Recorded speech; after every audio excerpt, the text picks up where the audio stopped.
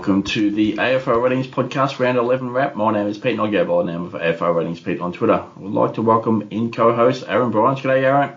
Hey, Pete. How you doing? All good. You had two games to call on ABC over the weekend, so we'll start with the first one, Melbourne versus Fremantle. The wrap there. So Fremantle appeared to be the better team in what was pretty much a messy game. The Dockers were able to hold on late for the win.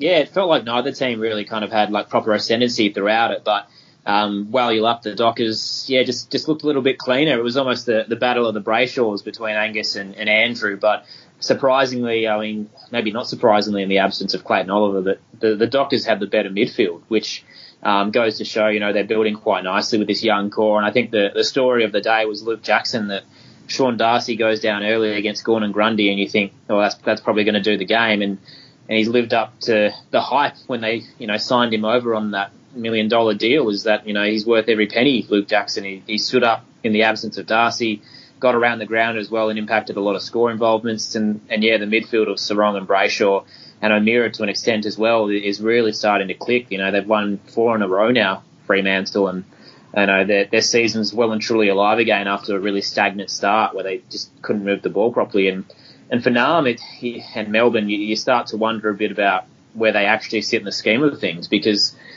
their wins haven't been over great quality sides. And you can only beat who's in front of you, but their true tests they've failed to deliver. So you start to wonder if they do belong in that premiership conversation, because they just haven't had a major win so far this season.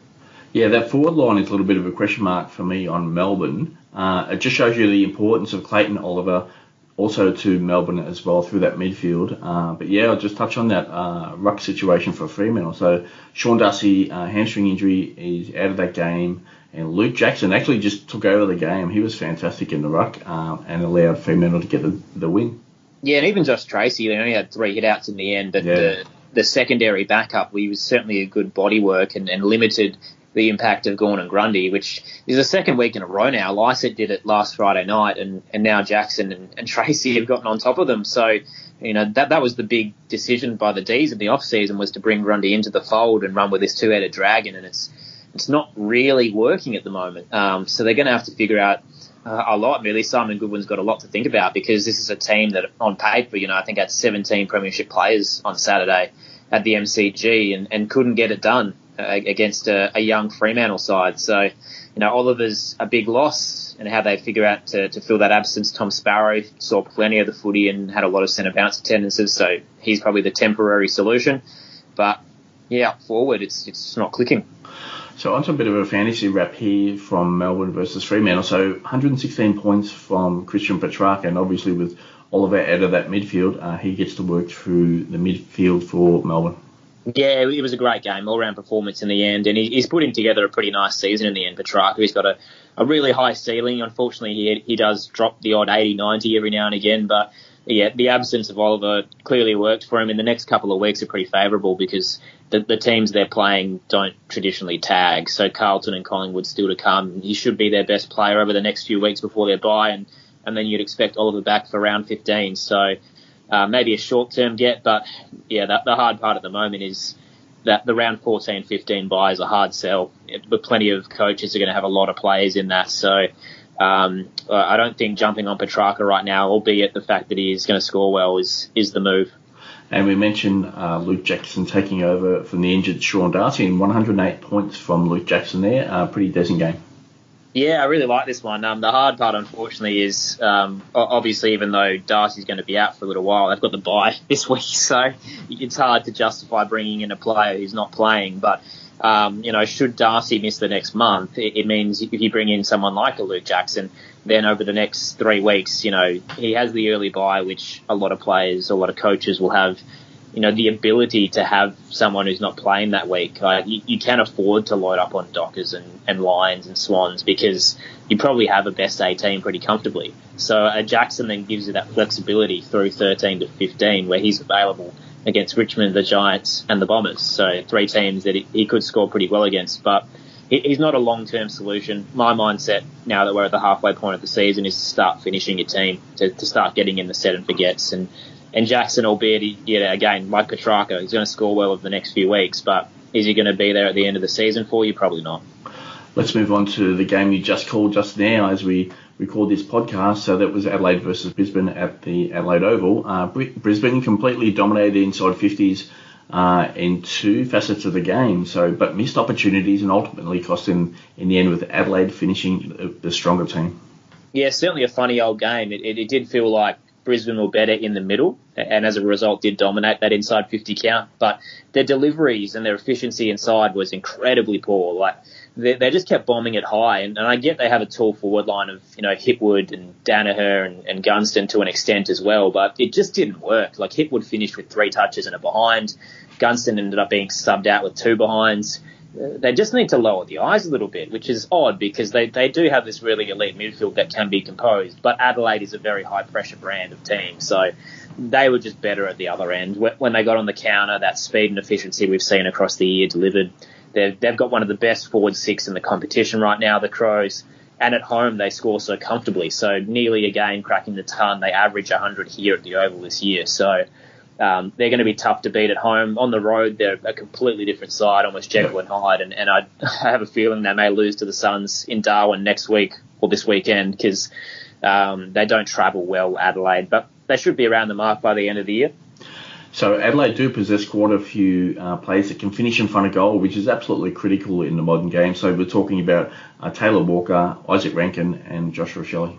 Yeah, it plagued them in the first few rounds when they were really inaccurate, but they're starting to get into gear. And Rochelle's goal was absolutely magnificent. It's going to be one of the goal of the year contenders. Probably not as good as the Ashcroft one, if I'm from a personal opinion, but it was very tight angle, tumbling ball. He loves the celebration. He's got the Rocky song whenever he kicks a goal. This time it was the Mbappe celebration, and he just fires up the crowd. He's this little pocket rocket, Josh Rochelle. And then on top of that, Rankin, has been one of the recruits of the year. He's kicked a goal every game.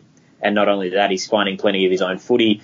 Taylor Walker's winding back the clock and will certainly play next year as well. And Riley Thilthorpe's starting to build some confidence. So that 6 is just so solid. And we saw that last week against the Dogs in Ballarat when Himmelberg and Gallant played. They were a totally different beast. They just didn't impact at all. But when you've got those key 6 playing, they're certainly one of the better forward lines in the competition. We touched on the list build for Port Adelaide last week, which we were both positive on. So just want to touch on 3 examples here for Adelaide. So they specifically target Joshua Shelley in the draft to get him in. And then obviously it's Jordan Dawson, specific trade target to get him in the door, becomes captain. Obviously it's turned into an elite player. And then last off-season, obviously Isaac Rankin comes in. So specific trades and targeting elite game breakers is a big difference maker for Adelaide right now. Yeah, they're drafting local talent to retain them, and then they're targeting free agency with a lot of bravery. And they're very confident they'll get another big free agent in the off-season. Jack Graham and Mason Redman are on their radar. They reckon they'll get one of them, and it sounds like Graham could be the front runner. So, they're just building nicely. They keep adding these pieces to this young side, and if they're not playing finals football this year, they certainly should be next year. On to fantasy wrap from Adelaide versus Brisbane there. So 131 points from Jordan Dawson, and might as well wrap up where we led here as 130 points there as well. Just completely dominated through that midfield, and obviously a high scoring rate there as well. Yeah, the dynamic duo, those two. And, Rory Laird's back to his best now. After that really slow start, I guess in sync with the Crows as well, they were finding their feet and building that chemistry. He and Dawson now are collectively racking it up. I think Dawson's had 7 tons in the last 8 games, and Rory Laird's on a hot streak. I think he's had 7 straight. So, he's your set and forget guy. And he was probably the one to sideswap Oliver to this week. I ended up going Butters at the last minute purely to save some cash for the buys because Seamus Mitchell now needs to be traded. But, Rory Laird was probably the go. He's going to be M1, M2 now. And the key, as we've touched on a few times, which is a little bit volatile, is his tackling. He had 16 tonight and plenty of the footy as well. So, he's 29. He mentioned to us in the post game that he's starting to feel it a little bit in his body and he's getting to the back end. But he's still an absolute bull. Rory Laird, Jordan Dawson, your set and forgets, kind of M1, D1, like they're just pure midfielders right now and finding a lot of the footy. On to round 11 fantasy wrap. So it's just a handful of players for this week. So 165 from James Sicily. As we speak at the moment, he is suspended for his next game. So For owners there, that's quite a critical move, especially after a strong scoring game. And he absolutely dominated that game against St Kilda. And defenders against the Saints have been racking it up all year. But a stack of intercept positions and marks there as well. Yeah, a little heartbreaking in a way. You get a 165 and then, it probably helps you win your matchup this week, and he's probably not going to be there next week. So, I mean, the vision's pretty damning. I think he'd be lucky that he got the 1 week and take that. But he's putting together some nice scores. Like, he's the most volatile defender in the league. At times he can be completely abysmal, and other times he's the best defender in the game. And 165, 125, 103 in his last 3 contests is great. He's still quite affordable. The 165 will make it hard to get him. He's low 800s, so he probably jumps up to 840, 850. The other hard part is if he's missing round 12, he's then got the bye in 14. So you're basically bringing in a guy to play one of the next 3. So maybe you target after the bye around 15 when they have the Suns, but even by that point, because of his break even, he's probably going to be 900k. So I think Sicily is probably going to be a hard to get player right now, considering the circumstances. Next one here, so Tom Stewart, 121 points. So a stack of games to finish up at home at GMHBA Stadium for Tom Stewart. And obviously that narrow ground sort of funnels a lot of ball into his area, so he can put up some pretty decent scores at his home ground. Solid score on the weekend.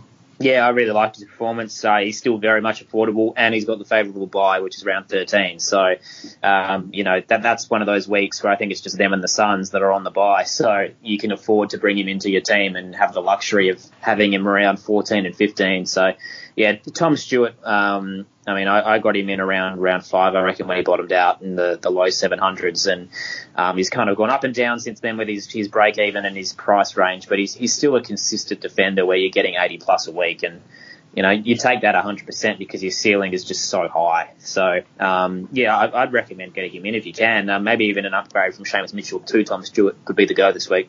And next one here is Matt Rowell, 124 points from him. So in Darwin, obviously a lot of contested ball, and that's right into his wheelhouse. So a strong game from Matt Rowell on the weekend. Yeah, the next thing we need to see is just consistency. Like he has some absolutely unbelievable games, and then other times he's almost there, but just not quite. And then the absence of Tuke Miller obviously is having more of a chance to shine. It sounds like Tuke wants to target about a month before finals, so yep. He could be back sooner than expected, but obviously there's still a fair bit of time for Rao to make some money. He's still very affordable. He'll be around, 840, 850. So he could be that stepping stone to a premium player if you can't really afford to get to the top tier. I mean, a lot of people will be looking at Fiorini and what to do with him, and if you can get the cash to go Fiorini to Rao, it's not a bad shout. They're back in Darwin again this weekend against the Crows, so it's again going to be dewy, high tackling, contested footy, which Rao loves. He's a high tackle player. So I fully expect him to get another ton on the weekend. Again, favourable by round 13 with Geelong and the Suns. So I don't mind him as a shout. You've just got to be prepared that he's a bit all over the shop with his scoring. Yeah. And the last one we'll do here again, Tim Taranto, he was outstanding today. It was fantastic. So Port Adelaide get the win, but Taranto was awesome. Added quite a few goals there as well. 145 points from him, and he's just been a smash play all year. Yeah, the final player in the ton run, and he's just getting so hard to afford now. He made his break even with the 145, so he's pushing 103 mil maybe, but I wanted to captain him. I VC'd Brayshaw and didn't really like that, and ended up taking Butters because Port Adelaide traditionally restrict scoring from midfielders, and I thought, Taranto with Hopper out, maybe copper Drew attention, and it'll probably restrict him, and this may be the end of the ton run. But polar opposite, he floated forward and dominated with 4 goals. So he's so versatile. I can't believe that there's people in the industry that don't rate him. And he's worth 2 first-round picks. He's a 25-year-old who's the best player at the Tigers. He's probably going to win the best and fairest. And from a fantasy perspective, he's just so reliable to the point now where you look at the run ahead, the Giants, the Dockers and the Saints before their bye, he's a good captain, like a set and forget captain now. He's just so reliable. I don't know off the top of my head if he's a good VC option based on the fixtures coming up and where they land, but you've just got to have him, and unfortunately now if you don't, he's going to be way too hard to get because he's over $1 million now, and you've just got to wait for something to go wrong. But he's the guy I'll be putting the C on the next few weeks unless they get a good loophole score. Well, Aaron, you did a couple of games on the weekend, so how does your week look upcoming? I've got Port Adelaide and Hawthorn on Saturday, which doesn't sound great on paper. The Power obviously chasing 9 wins in a row, and Hawthorn are supposed to be a bottom 4 team, but obviously they've got a bit of momentum after the win over the Saints, so they'll roll into town and we'll see what they can deliver at the Adelaide Oval. But I'm really excited to see kind of how far the Port mids can go with this. Like Butters and Rosie should have an absolute field day. At times, Nash can be a little bit of a tagger for the Hawks, so we'll see if he runs with anyone, but this has all the makings of a Port Adelaide blowout as they continue to surge towards the top 2 and September action. And of course, you can catch Aaron at Aaron Bryans on Twitter as well. You can catch me at AFL Ratings Pete on Twitter there as well, aflratings.com.au for a stack of fantasy content, obviously this week and all weeks across the season. AFL Ratings Twitter accounts there as well. Well, Aaron, enjoy your week of preparing for the next round of fantasy. Have a great week of preparing. Thanks, mate. Enjoy the buys. Lots of trades to use. It'll be good fun. Absolutely.